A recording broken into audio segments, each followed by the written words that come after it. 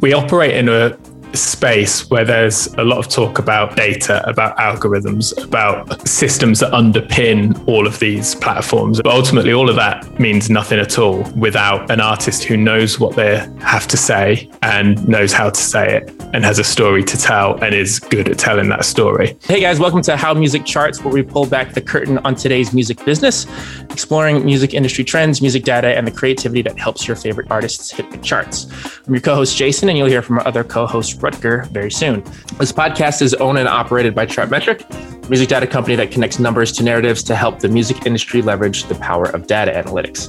On this episode, we talk to founder and director of London-based firm Songular, Sam Lee. According to Songular's website, Songular is an independent music company that empowers fearless artists through strategic streaming campaigns. Their approach is artist first and data driven. That means their bespoke campaigns are shaped by the stories their artists have to tell. They use data to link the strategy to the story. Songular's roster includes Joji, Bakar, Young T and Bugsy, Zara Larson, and Flume. Previously, he has served as a music editor for Deezer, a radio plugger, and in his earliest days, a broadcast assistant for the BBC and a regular contributor to British culture outlet NME. So without further ado, please welcome to the How Music Charts podcast, Sam Lee.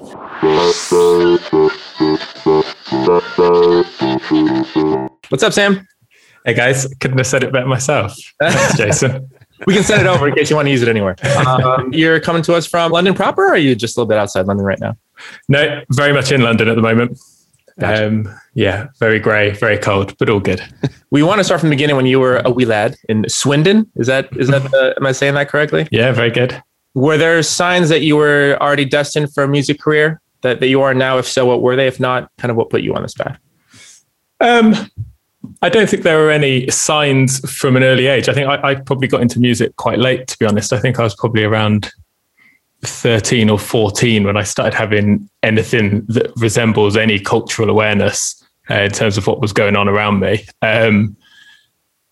It was a David Bowie album that put me onto sort of alternative music, and that was the start of the path. But I did decide, I think fairly early, that music was what I wanted to do.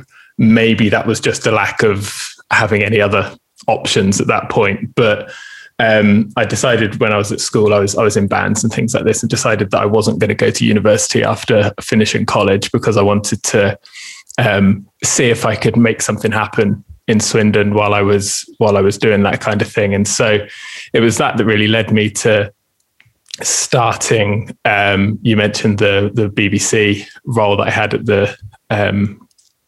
the beginning.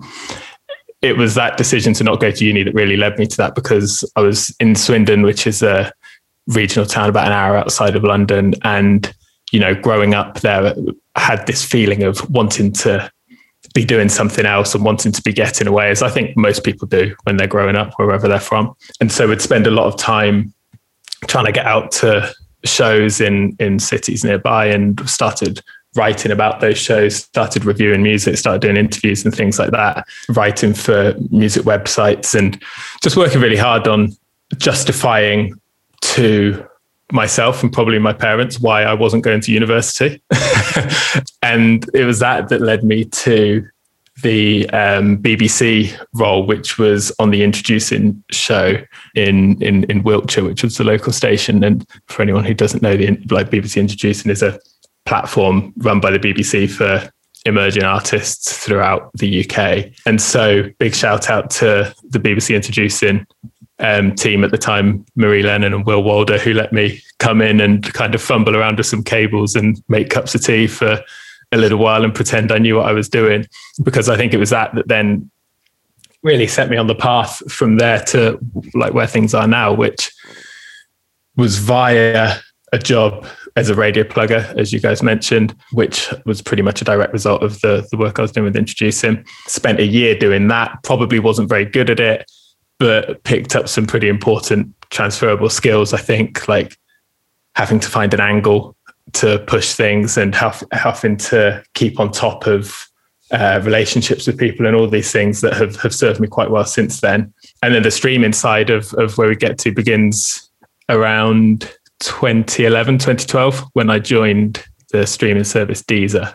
as editorial assistant at that time, about 6 months after it had launched in the UK. Which we'll get into. But before we leave this kind of like early kind of era in your career, when you were a contributor at NME and when you were running cables and getting tea for the BBC program, was this very much an exploratory period for you? Or were there things that you were doing at that time that kind of still play a role in what you do now? I think I was figuring out what I was good at and figuring out what I enjoyed doing. I think having something like the writing was a really good practice in self-discipline because it was just off my own back and it was something that I had to work on myself without, it was all freelance. And by freelance, I mean pretty much exclusively unpaid. So it's the kind of thing you don't have someone breathing down your neck to sort out. You're not really relying on it to do anything. You're just trying to get something away. And I think that's something that's served me quite well since then, having that feeling of whether it's, being self-starting or anything like that, I'm not too sure. But at the time, I think that was something that was really crucial. But to be honest, it was mainly me figuring out without really any clear guidance or mentorship from, industry professionals or anything like that, where I was going to end up and how I was going to make this work and how I was going to make a love for music and what was kind of a developing love for supporting emerging artists, how I was going to make that into a career. So there certainly wasn't any grand plan at this point. I think looking back with hindsight, you can kind of see the radio plugger route and you can see the streaming route, and they kind of come together at the end and it feels all quite conveniently tied together. That's not really, that wasn't going through my head at the time. That's something that was sort of a happy coincidence, I guess. You mentioned your time at Deezer. Could you tell us sort of how you view Deezer, how you viewed it when you were there and how you view it now, both in today's streaming world and like in relation to all the other DSPs? Well, when I was there, it was a dream job. I mean, I joined in, I think it was the first day back in 2012. So however many years ago that is. And as far as I could tell, I was still fairly unfamiliar with the inner workings of streaming platforms at that point. And to be honest, they were still basically in their infancy. As far as I could tell, I was going to be listening to music all day and maybe writing a couple of bits for the newsletter. And that was pretty much the extent of my expectations. And I was thrilled with that. I thought, that's great. That's really all I want to be doing at that point. And so I absolutely loved it. I enjoyed being at a company in that space where things were developing so quickly and you felt like you were on the forefront of a change in the industry. I enjoyed seeing how rapidly things could change when there was sort of a shift in the wider collective of that industry. And just the day-to-day work of the role was brilliant. It was exactly what I thought it was going to be. It was sitting and listening to music all day, deciding what we were going to support and then supporting it. And then that progressed. But initially at the start, that role was pretty much exclusively limited to, we would put banners on the top of the webpage and we would send out newsletters. There was very little playlisting involved at that point. In fact, we had one weekly playlist that we would update on a Monday. I think it was when the UK new releases came out on a Monday, that was called the Deezer 10. 10 tracks every week, 10 new tracks. Quite simple. That was the extent of it. And this was at a time when playlisting really wasn't something that was done. So as the role progressed into that, I enjoyed that a lot. And then the second part of your question, what I think about it now, I think it's a really important part of the landscape. I always felt that as an underdog in the global streaming space, Deezer has opportunities to do really interesting things.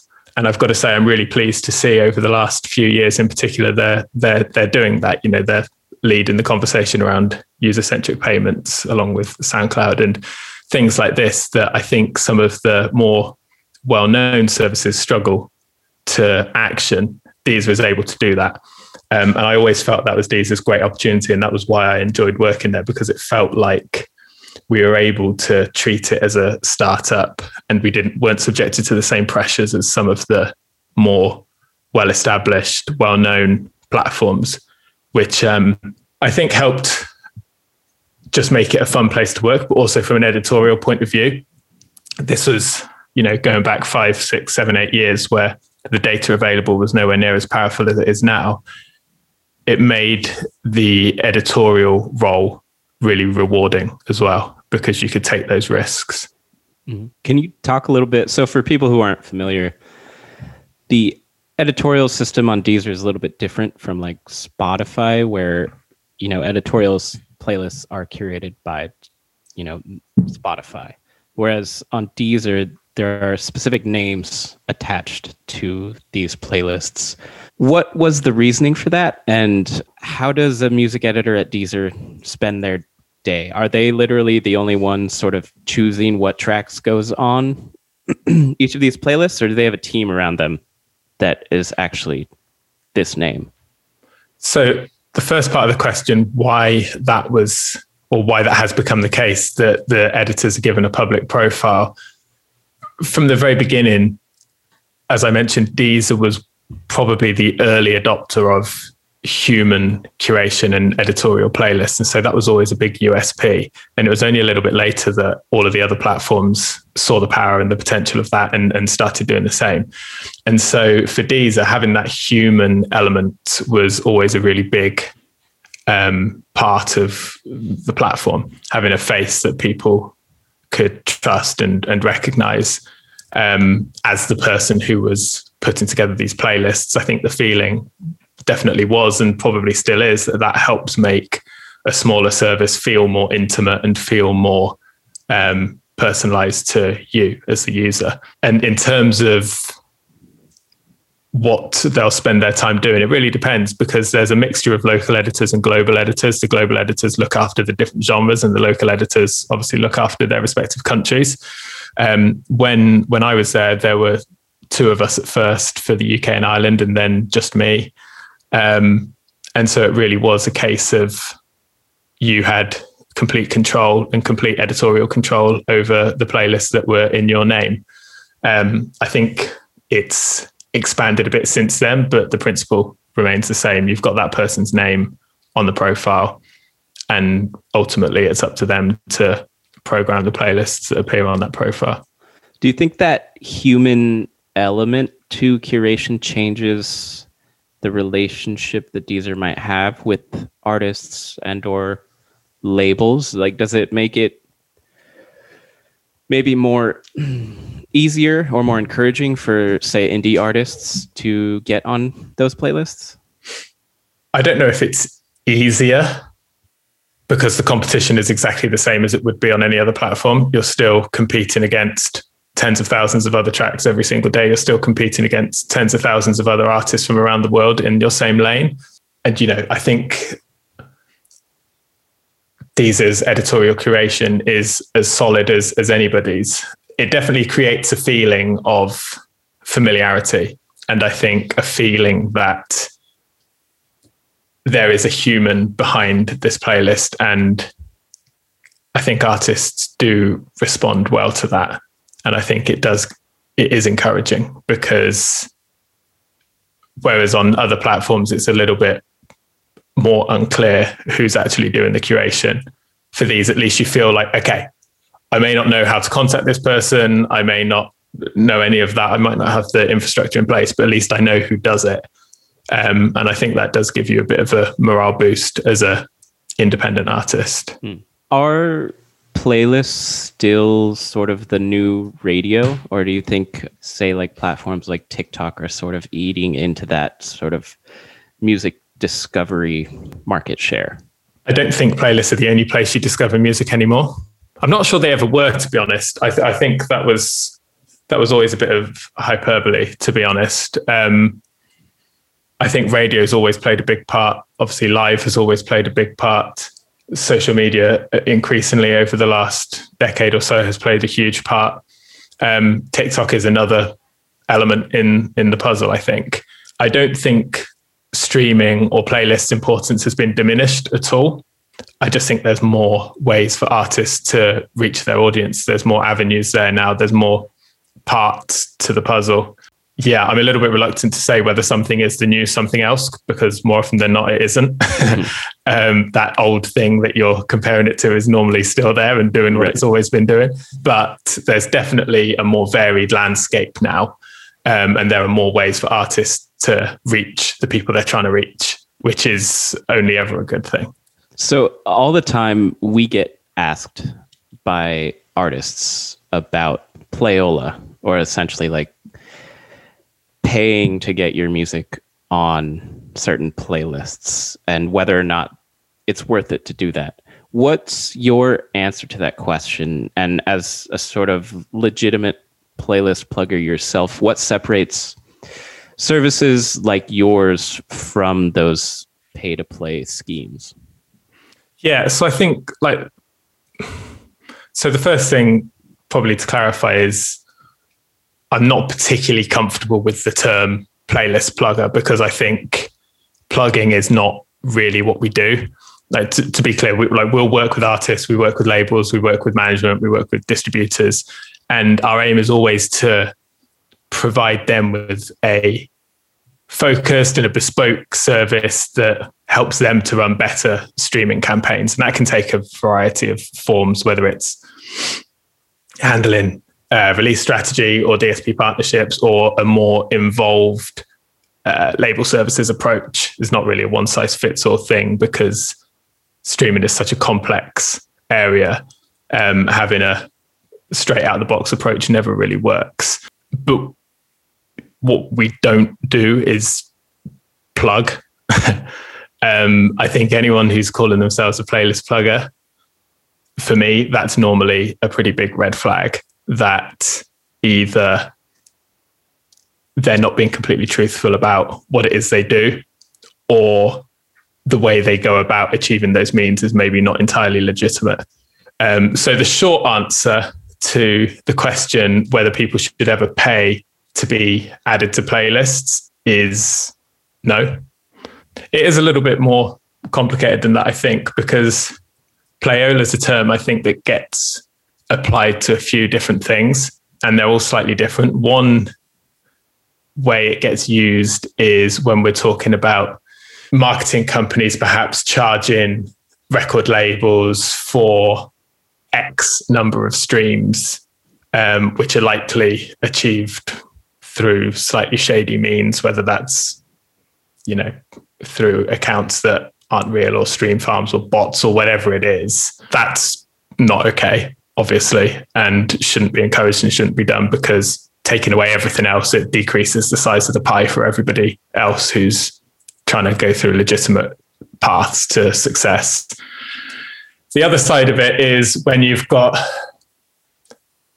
an independent playlister who's maybe found themselves with a playlist that has a few thousand followers and will rack up a few thousand streams, and they'll pop their Instagram in the bio and you message them and they say, yeah, sure, we'll add you, but it's going to cost you $20.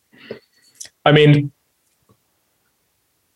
morally, I have less of an issue with this, because I don't see it as being any different to people paying TikTokers or influencers to support their track or their product or their brand or whatever. In fact, I think it's probably far less damaging than a lot of the stuff that gets promoted on Instagram and TikTok without any warnings, and people do that quite readily.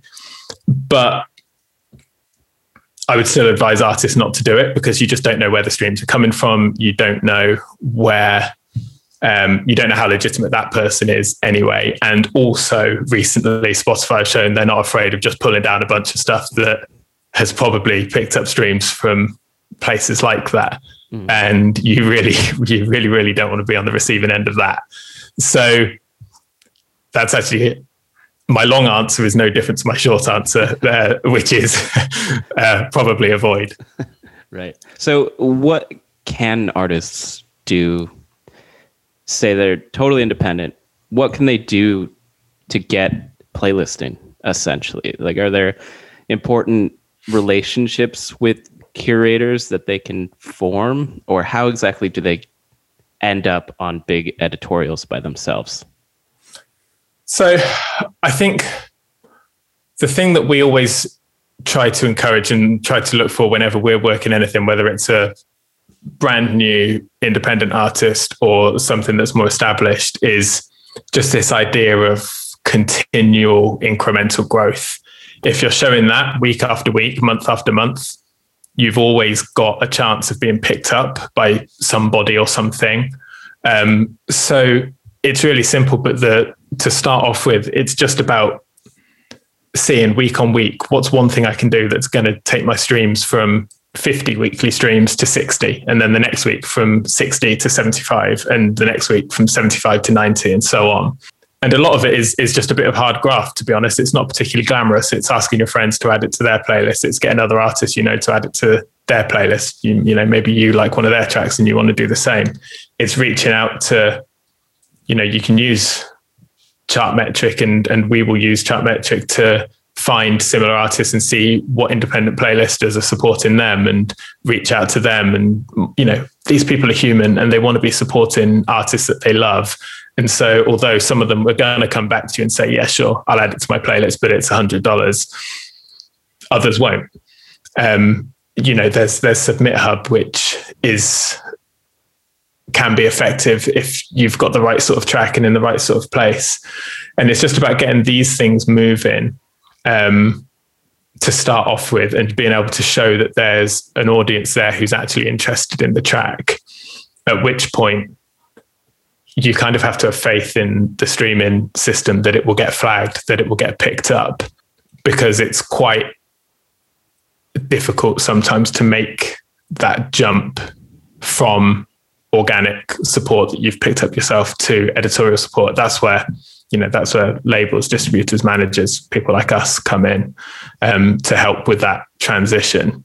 But the best thing artists can do is as much off their own back as possible to build up some kind of momentum, because without that, it's really, really difficult to do anything, because editorial has shifted slightly. We've mentioned the increase in the amount of data available to everybody. That's now available to editors as well. And so their decisions are far more informed by what people are listening to and what the appetite is for tracks and releases. So although, again, they're human too, believe it or not, they will take a risk on things and support things they like.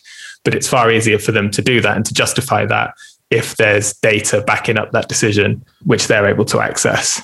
Mm. So before we get into more of that data, just to sort of cap this section off, your Instagram bio has the hashtag artists be artists. Why is that important to the ethos of Songular, and how does Songular help artists be artists? It's important to us because we operate in a space where there's a lot of talk about, we're talking about it now, data, about algorithms, about the code and the systems that underpin all of these platforms and underpin potential success on these platforms. But ultimately, all of that means nothing at all without an artist who knows what they have to say and knows how to say it and has a story to tell and is good at telling that story. So the idea behind the artists be artists hashtag is, through Songular, we can take care of the stuff that we really don't want an artist who's working with us to be concerned about, which is monitoring the data and so on. We want them to be worrying about being an artist, doing what they do best, creating art and music and connecting with their audience. We're well placed to analyze and contextualize and help an artist to amplify their story. But in order to do any of that, the artist has to have a story to do that with. So that's where that comes from. And it just sort of speaks to a wider attitude that we have, which is, in a world where people are talking about skip rates and save rates and collection rates all the time, like, great, I love all that stuff, but I don't really want artists to be worrying about that unless they want to, and lots of them do want to be across it. But the thing that they do best is being artists, and so we allow them to do that. I think it's a beautiful philosophy. It's something that even we as a data company try to talk about sometimes when we create content. We think there's a place for data, and it's not necessarily everywhere, especially from the creative side. Yeah, totally. I think it works perfectly as a way of amplifying what's there. The artist, none of us are in this because we love data. It comes alongside the art. It comes alongside the creativity. Yeah. No one bops to a spreadsheet, right? Well, some of us do. Someone. Yeah, sorry, Riker. No offense. I didn't mean to. So as you've been speaking, a big part of your work at Slangular is just to grow audiences for emerging artists. So what are your own criteria for working with clients? Whether it be a certain aesthetic that you gravitate yourself personally towards, a certain amount of business savvy that some of your potential clients might have, personality types, so on and so forth. It does vary from artist to artist, and I think we've always been really careful not to pigeonhole ourselves into one genre. And I mean, part of that reason is because I don't think most people listen by genre anymore. I think it's becoming irrelevant quite quickly. The kind of non-negotiables from our side are from an artistic side, working with artists who have credibility and authenticity. All this, what I was saying before, knowing what they want to say, knowing how they want to say it, being true to themselves is a little bit of a cliche, but I think coming from that space of integrity where they can have some kind of cultural significance. And then on the team side, it's working with teams who are willing to embrace, the stuff that we're looking at, the stuff that we're doing, who are willing to let us in, give us access to data, give us basically what we need, and treat us as an integral part of the team in the same way that they would with, their own colleagues and people at the label. And then obviously we just have to like the music. We have to think the music's going to work. We have to enjoy listening to the music. It's, we're quite fortunate in that the business model has never been to operate at enormous scale when it comes to the artists that we're working with. In fact, it's been the opposite. It's always been a real focus to keep it as tight and bespoke as possible, because most of the people that we're working with come to us because they feel like they might need some extra strength added to the team. And so if we're not treating them as a priority, that kind of defeats the object. So yeah, the criteria is quite varied, but it's coming from a place of artistic credibility and integrity and being willing to kind of buy into what it is we're doing, which, nowadays is not such a issue because everybody understands the importance of streaming. 5 years ago, it was a little bit different because people were still coming to terms with that and figuring it out and were still unsure about what it means. And so the conversations we have changed a lot, but then the role has changed a lot as well. So it sort of reflects that. So listening to some other talks you've given and some of the things that on your website, you really lean heavily into not only building, initially a streaming audience, whether that's the artists themselves or after your team comes on board, but once you have that kind of initial wave of data, kind of using that to make like your process of like kind of using it in a circular fashion. So you have this data and then you can do certain things to help grow your audience. And then that gives you more data. And then you use that data can you tell us a little bit about that process? Some of your philosophies on kind of that cycle of data and decisions and actions? For me personally, I'm always looking at what the bridges, if you like, are between streaming, which is where my focus in my head always is, because that's been my background for the last 10 years, and the real world, if you like. And I think one of the great things about the data available through streaming is the ability to transfer that elsewhere and the ability to use that in other parts of the campaign and bring it all together. And so for us, what we're talking about really when we talk about all of these different elements feeding into each other quite a lot, for instance. So you can't have something that's just a success at streaming. You've got to build it elsewhere. And so for us, our initial focus is always, what can we do at streaming that's going to impact things off streaming, and then how can we use those things off streaming to feed back into streaming and build that further, so we then have more of a story to take back off streaming and kind of continue to build it in this way. So I guess an example that people talk about a lot at the moment is TikTok, where we're saying, yes, we're building something at streaming and our focus is building audiences there, but we're also looking to break tracks through TikTok campaigns, and we're looking to reach people through that platform as well. TikTok for me is a really important one because it's one of the really clear bridges between platforms. So the simplest way to describe it, I suppose, is to say if a track goes viral on TikTok, there's a million playlists on Spotify that are TikTok viral hits. And so you'll be in all of those playlists as well. So you'll start seeing things build up on Spotify. And then off the back of that, you can push to take it outside of that world and build through other playlists, through other playlist channels too. Same thing goes for gaming. You can have a track featured in a game, or you can have something that goes into a montage somewhere and suddenly you're on a million gaming playlists on Spotify, and you can then take that and start feeding that into editors. You can start feeding that into the wider story and looking to take it outside of that channel.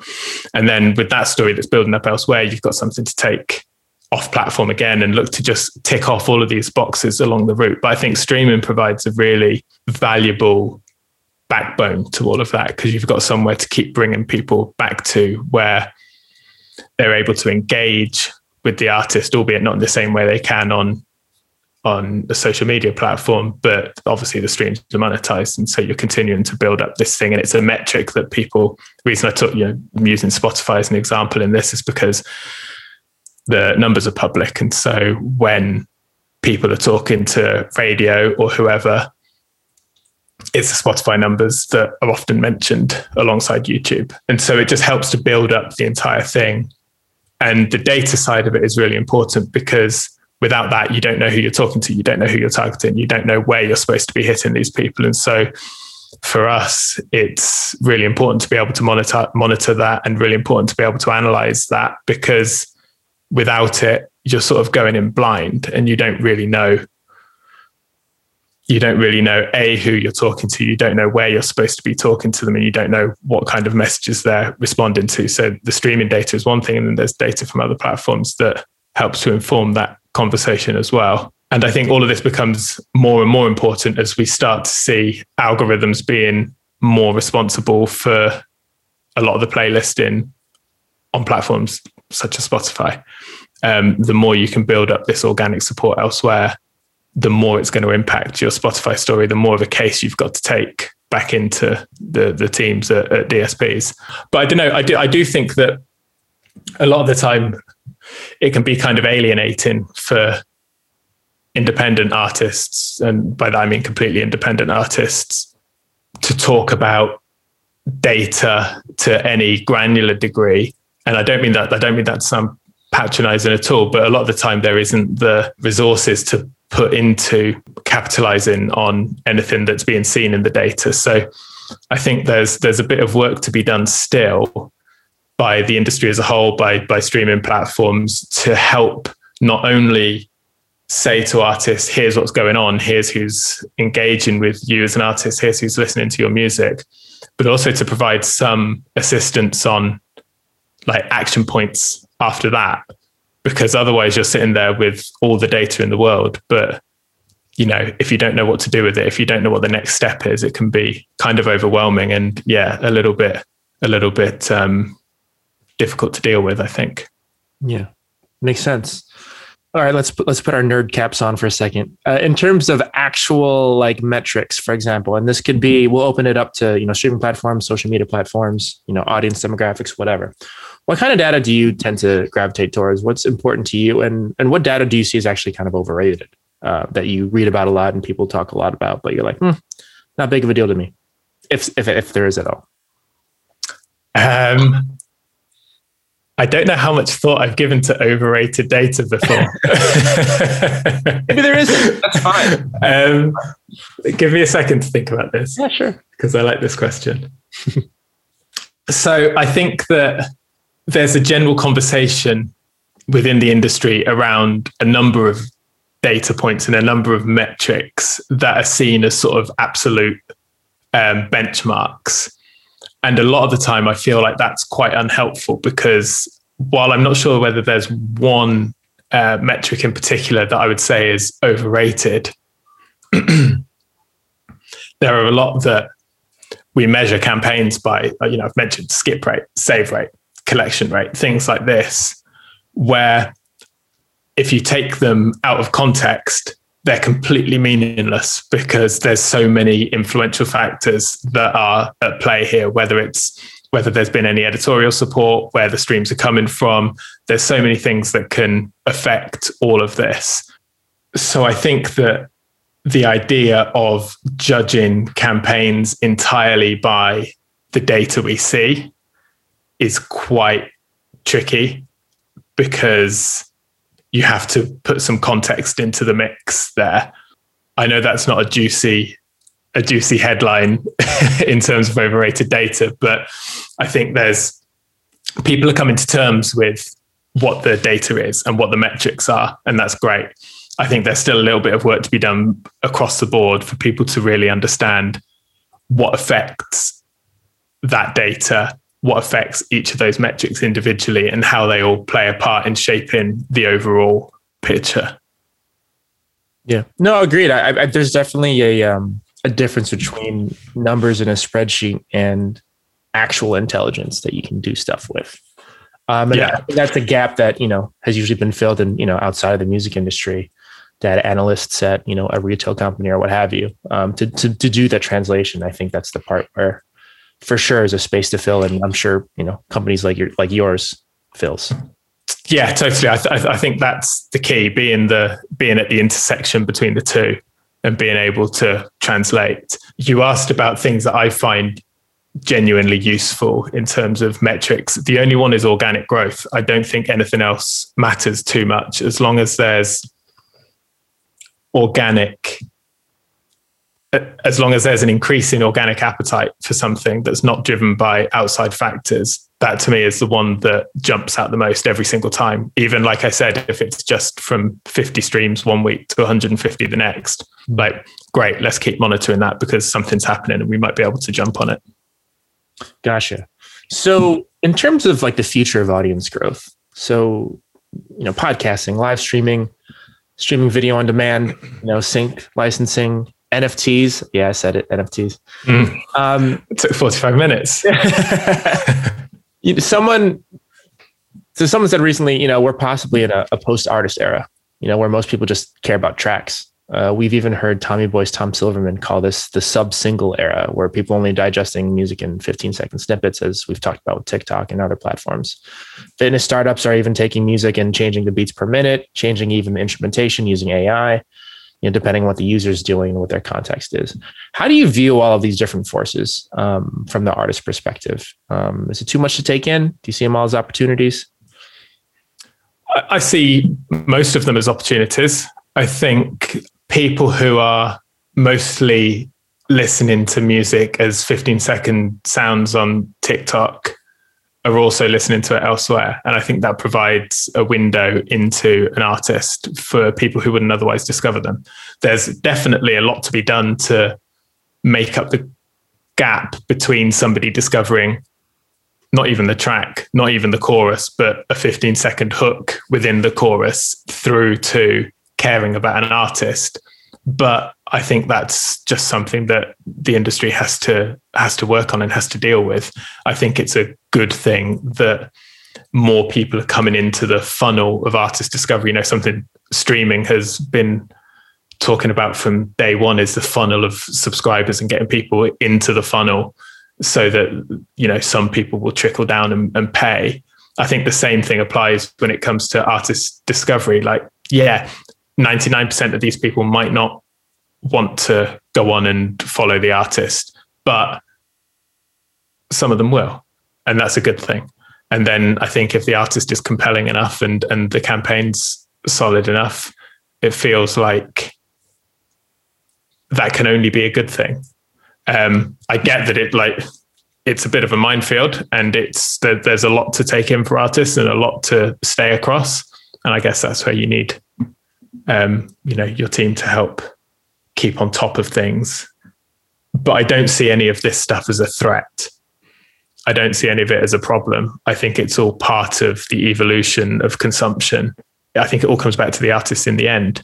I remember, I think it was on another episode of How Music Charts, you guys mentioning the AI pop stars.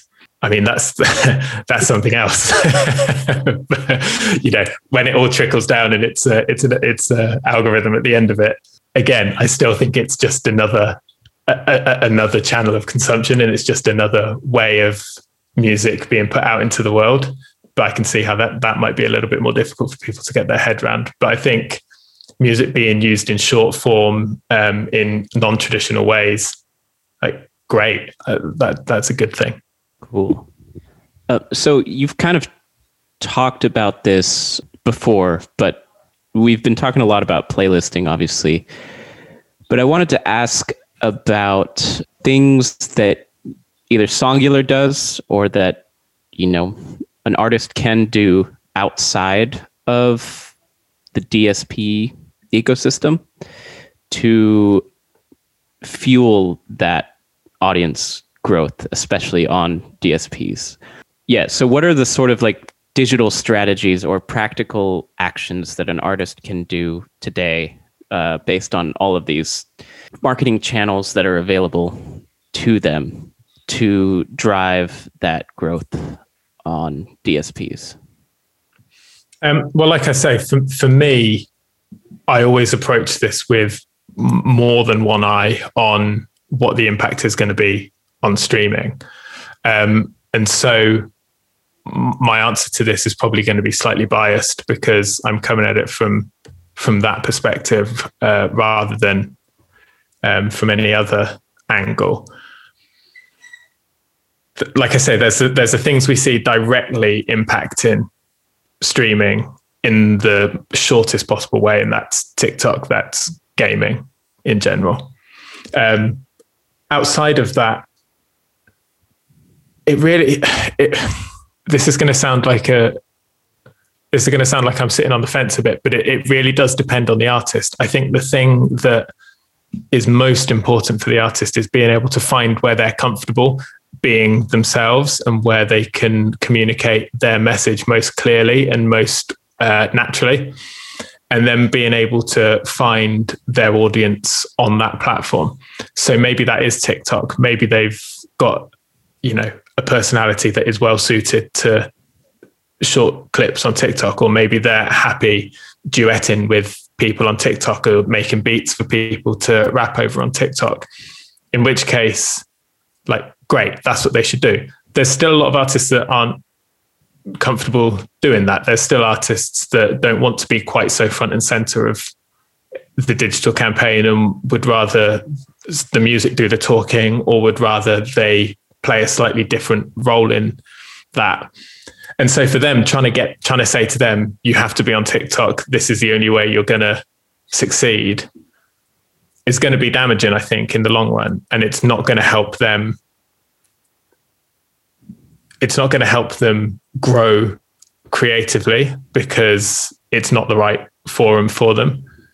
And it's probably going to make them feel a little bit down about the whole thing because they feel like they're not able to do what they want to do because they can't get the hang of this platform. Where actually what they'd be better off doing is something completely different where they do feel comfortable. So I don't want to shirk the question and I don't want to provide a completely useless answer to any independent artists who might be listening. But I think the key thing is finding out where it is you're most comfortable being yourself as an artist.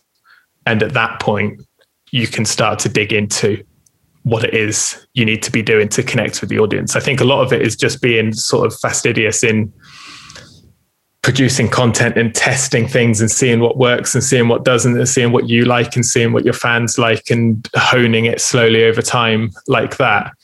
And I think there is an expectation a lot of the time that an artist puts out 3 tracks and doesn't see any pickup on streaming and starts to get a bit disheartened by that, that's part of growth as an artist. It's difficult and it can be uncomfortable, but I think that's part of the journey. And so tying back into streaming, what my advice always is just, continually be releasing music, just be getting stuff out there. Even if it's not a hit at this time, it will help provide context when people do discover the track that is a hit. It'll help people to understand who you are as an artist when they do come across you. And, I'm sure there are tons of artists who can track how things are doing using Chartmetrics, Spotify Popularity Index tool, for instance, and they'll see over time as things get released, they hit a few more release radars, they start getting some more streams from that each time. There'll be incremental growth, which, like I say, is kind of, for me, the key metric here. And suddenly they'll either be presented with people who can help them to take it to the next level, or these things will start to happen anyway because of the system set up by DSPs. It's difficult and there's so much competition and it can take a long time. And I think especially now over the last year, the way streaming has changed and the new release cycle has been blunted slightly by the pandemic and by people seeking out stuff that they're comfortable with listening to and seeking out more contextual releases. There's definitely a shift towards situational listening rather than new music listening. And that can make things a little bit more difficult, I think, for brand new artists. It can slow things down, certainly. So the advice for me is just try not to be disheartened by that because it's happening to everyone. It can be difficult. It can be a long process, but if there's a constant feed of content and it's all of good quality and you're saying something that people can connect with, it will connect. That was a beautiful answer. All of that. Perfect way to end that. So let's move on to the speed round. So basically, we're just going to ask you or go through headlines, music industry headlines and or trends that have happened recently and just get your sort of quick take analysis on them. So the first one is Scooter Braun selling Ithaca Holdings to Hybe, HYBE, which is formerly Big Hit Entertainment, which is where BTS was. So Korean company buying Ithaca Holdings for $1 billion, it looks like. What does this say? And by the way, they also are co-launching a label with Universal in America as well. What do you think this says about where their sites are looking into the future?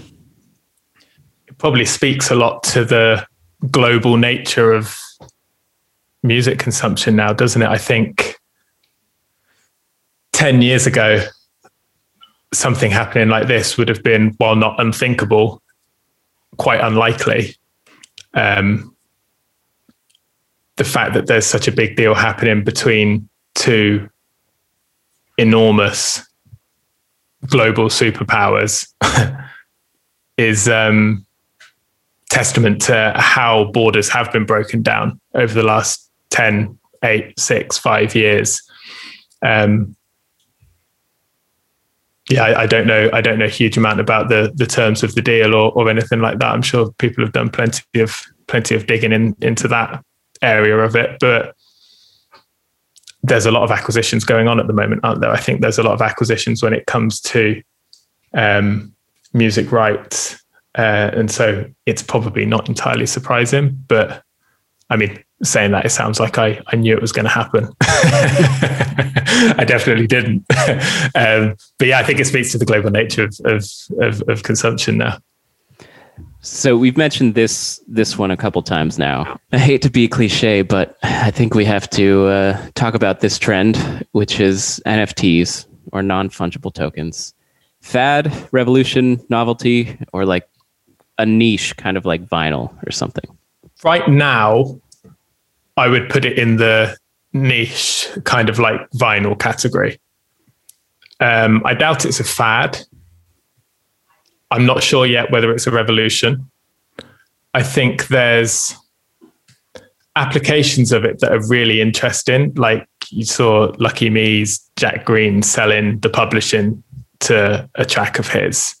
It feels to me like there's something interesting there. I think the selling of NFTs as, you know, an audio visual token, like, great. That's a great way for artists to create a new revenue stream right now. Is it any good for artists who are developing and looking to build audiences and fan bases? I'm less sure that it is in the way that it's been done so far, purely because it takes, you know, you read about all the artists who are making lots and lots of money out of NFTs, and it's artists that already have a name in that space. So I'm going to say, for the time being, a niche like vinyl, although more expensive a lot of the time, but potentially something more interesting than that in the future if some of these avenues that are being explored at the moment continue to be explored. Cool.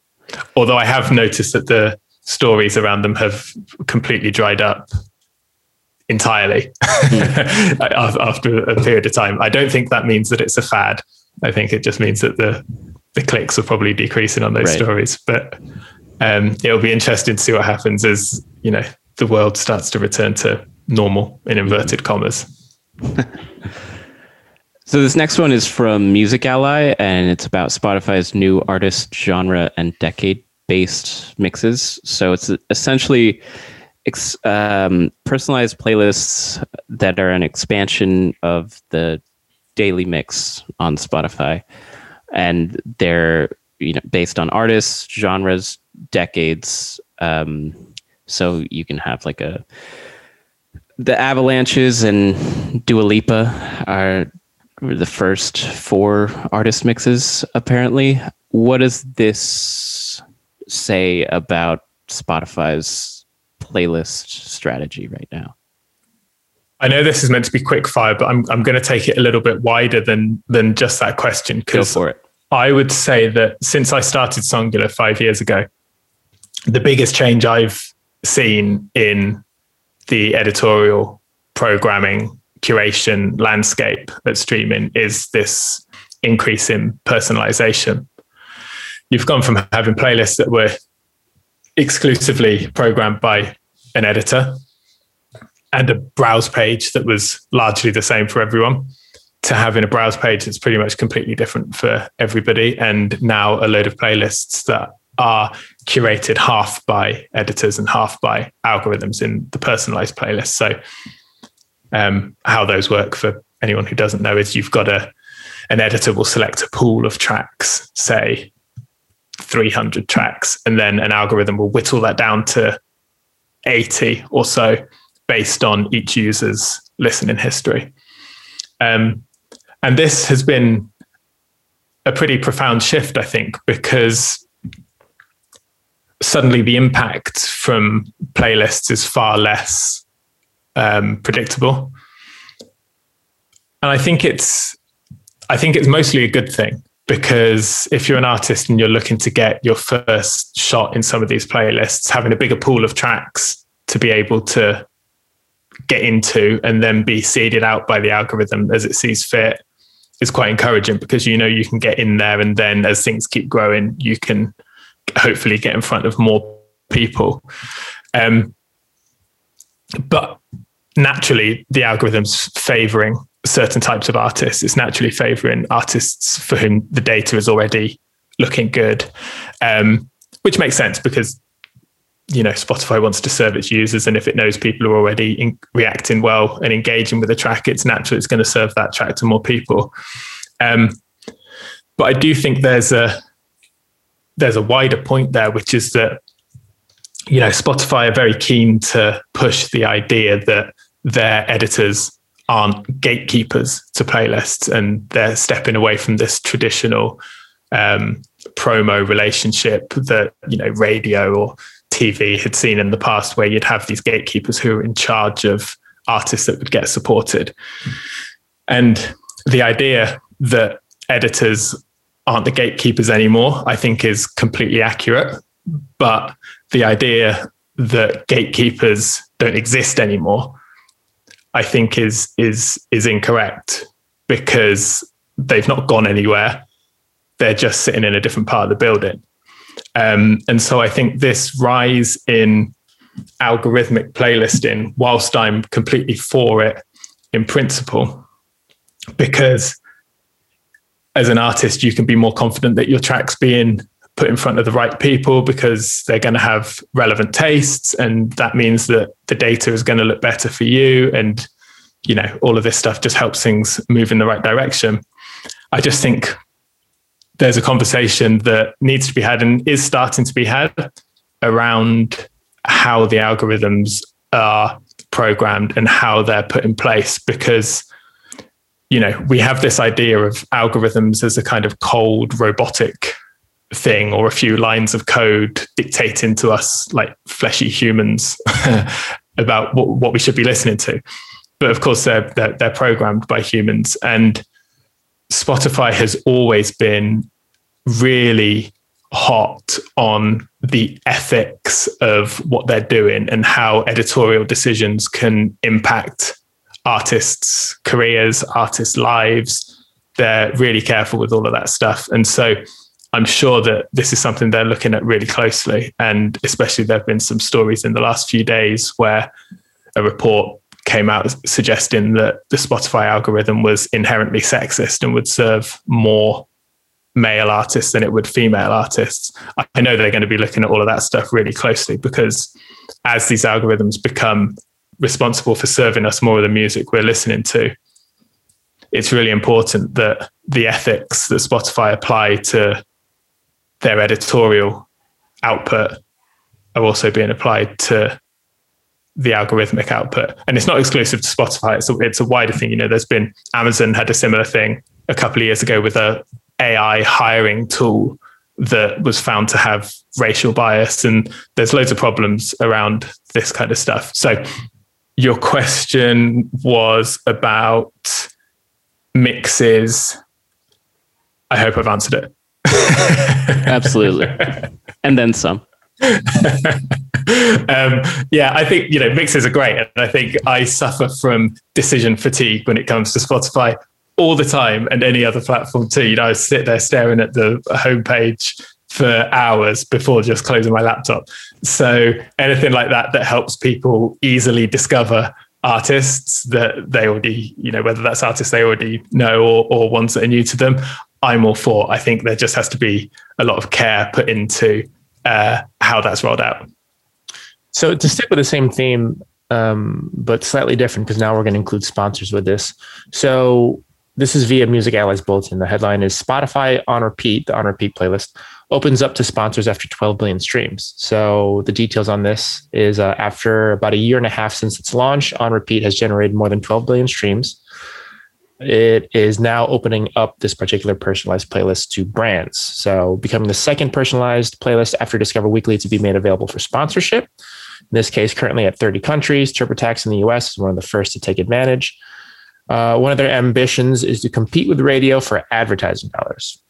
Thoughts on this? I mean, they have to look at ways of increasing revenue generated on the free tier. That's something that is a given. So I think this makes sense.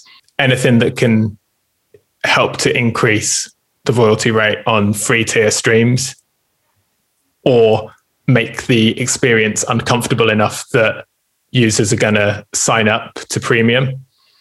It's all talking about that funnel again, help to increase the flow of people through the funnel, for me is positive. Again, there's wider issues with how it gets implemented, but as a very general top line answer, I think it makes sense, and I think it's probably the right thing to do. Gotcha. All right. This next one is an interesting one, also from Music Allies Bulletin. Artist Bad Baby makes $1 million USD plus from OnlyFans in only 6 hours. So rapper Bad Baby made in the first 6 hours a little bit over $750,000 USD from subscriptions, a little bit over $5,000 from tips, and over $267,000 from payments for DMs, for direct messages. Charging $23.99 a month for her subscriptions to her OnlyFans profile. And the company itself is recently announced they are going to have a creative fund with over 20,000 British pound for musicians as it tries to continue to expand beyond its core base of adult entertainment stars. Thoughts?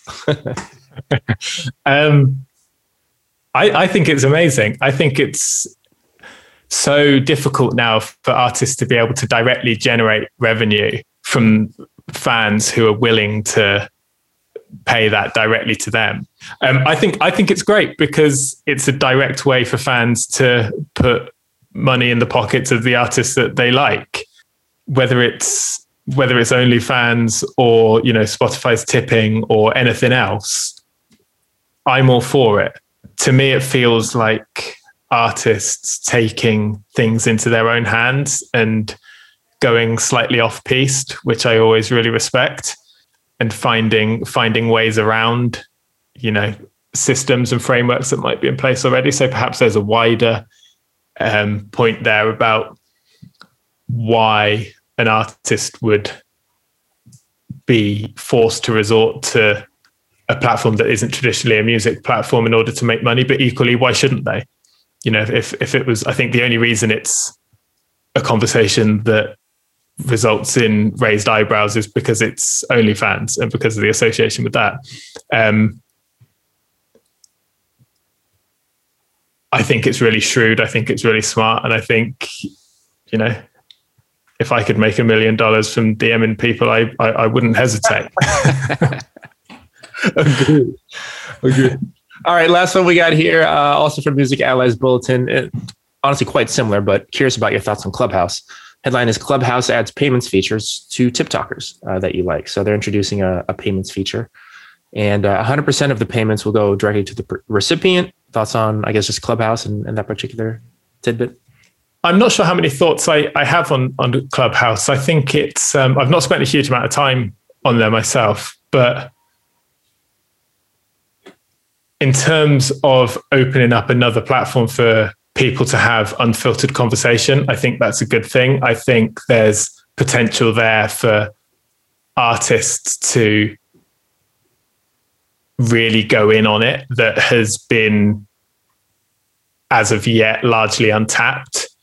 Yeah, I mean, I would kind of reserve judgment on how the payments feature rolls out until having seen it in action. But I think it's probably something they have to do to keep people who are becoming well known through the app on the app, and to keep that being the center of conversation. So I suppose it makes sense from that perspective. But that's probably the extent of my opinion on that. All right. Well, so thanks so much for chatting with us today, Sam. Is there a way for people to contact you on social media or anything like that if they want to get in touch? Yeah, sure. You can find Songular on Instagram at Songular Music, or I'm on LinkedIn, Sam Lee. Sam Lee. Awesome. Well, thanks again, Sam, for joining us, and good luck to the rest of your moving endeavors. Thanks so much, guys. How Music Charts is written and produced by Jason Hoven and Rutger Rosenborg of Chartmetric. As part of our effort to equip artists with the power of music analytics, we've just rolled out a new artist tier, which you can sign up for at app.chartmetric.com/plan/artist for about the price of a coffee per week. Free Chartmetric accounts are available at chartmetric.com, and podcast notes are at blog.chartmetric.com. You can also subscribe there for additional insights delivered to your inbox right after we publish. Did we mention we have a YouTube channel? That's right, subscribe for Chartmetric tutorials and tips for indie artists. Follow our thoughts on LinkedIn, Twitter, Instagram, and Facebook, all at Chartmetric. That's Chartmetric, no S. That's it. Thanks for listening, and we'll see you next time.